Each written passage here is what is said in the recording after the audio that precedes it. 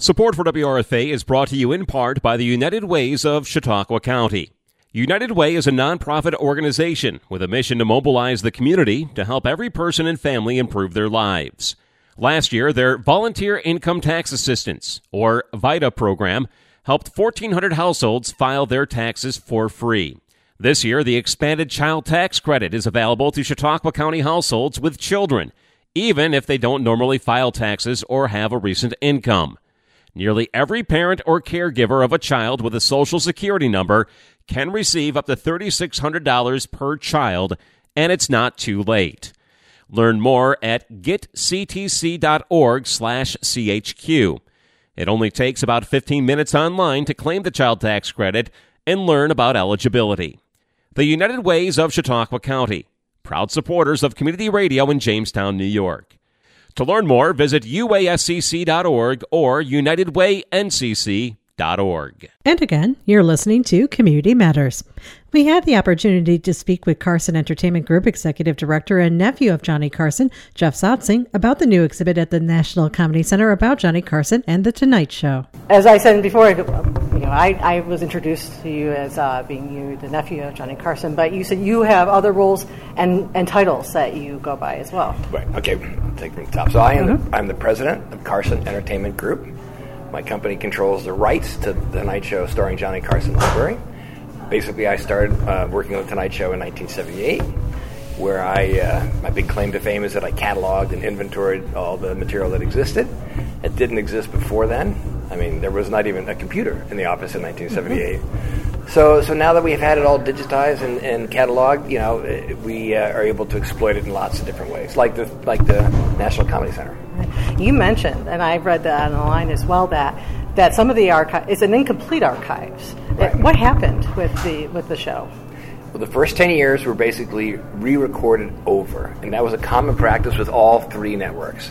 Just to save the cost of videotape on a daily basis, they would just reuse it. So when The Tonight Show moved from New York to Los Angeles in 1972, Johnny and the producers said, let's put together a retrospective of all these great moments.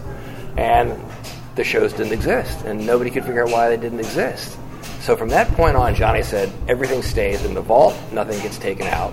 But it wasn't cataloged, and it wasn't inventory. So there was lots and lots of stuff that we weren't really quite sure what was on it until we digitized it and transferred it, and it took a long time. Mm-hmm. Were you ever able to find any kind of recording or any kind of bits and pieces that were from the late 60s and early 70s? There is material between 62 and 72. There's probably less than a dozen full shows. It's all on 2-inch videotape, which is, it's 2 inches wide and about 24 inches round. It weighs about 30 pounds. It's very cumbersome. And there are bits and pieces. And again, since we've digitized it and you can catalog it, it is accessible. So that's a really great thing. It is great. Yeah. And here at the National Comedy Center, you've been working with the Comedy Center. What's the exhibit? When people are coming here, a lot of people, at least locally, have been here. What can they expect when they come to see the exhibit?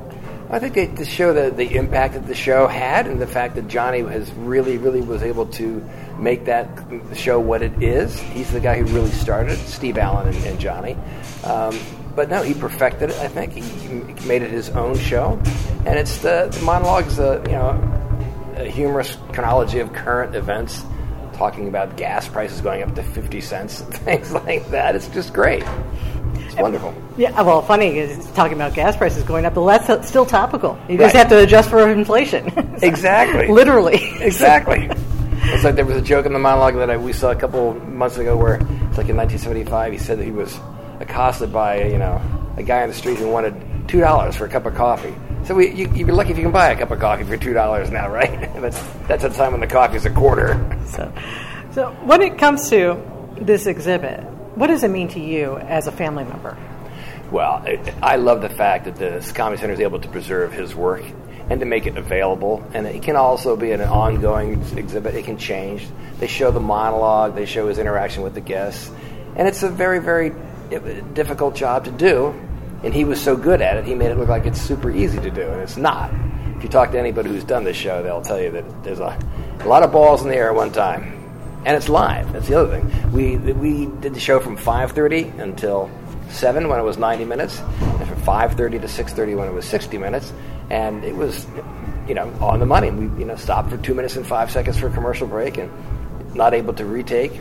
It's all analog videotape. It's not digital videotape, which means you can't edit quickly. Yeah. Wow. So you have to do a live show, basically. Yeah. And when it comes to, I'm thinking of the legacy of the Tonight Show, and thinking about, I will say kids who are in their 20s or 30s, why is the Tonight Show important for them? What can they learn from that show, or how could they relate to that show today, do you think? To see what a real showman is like, to see what it takes to do a show like that, you need to be really, really well prepared.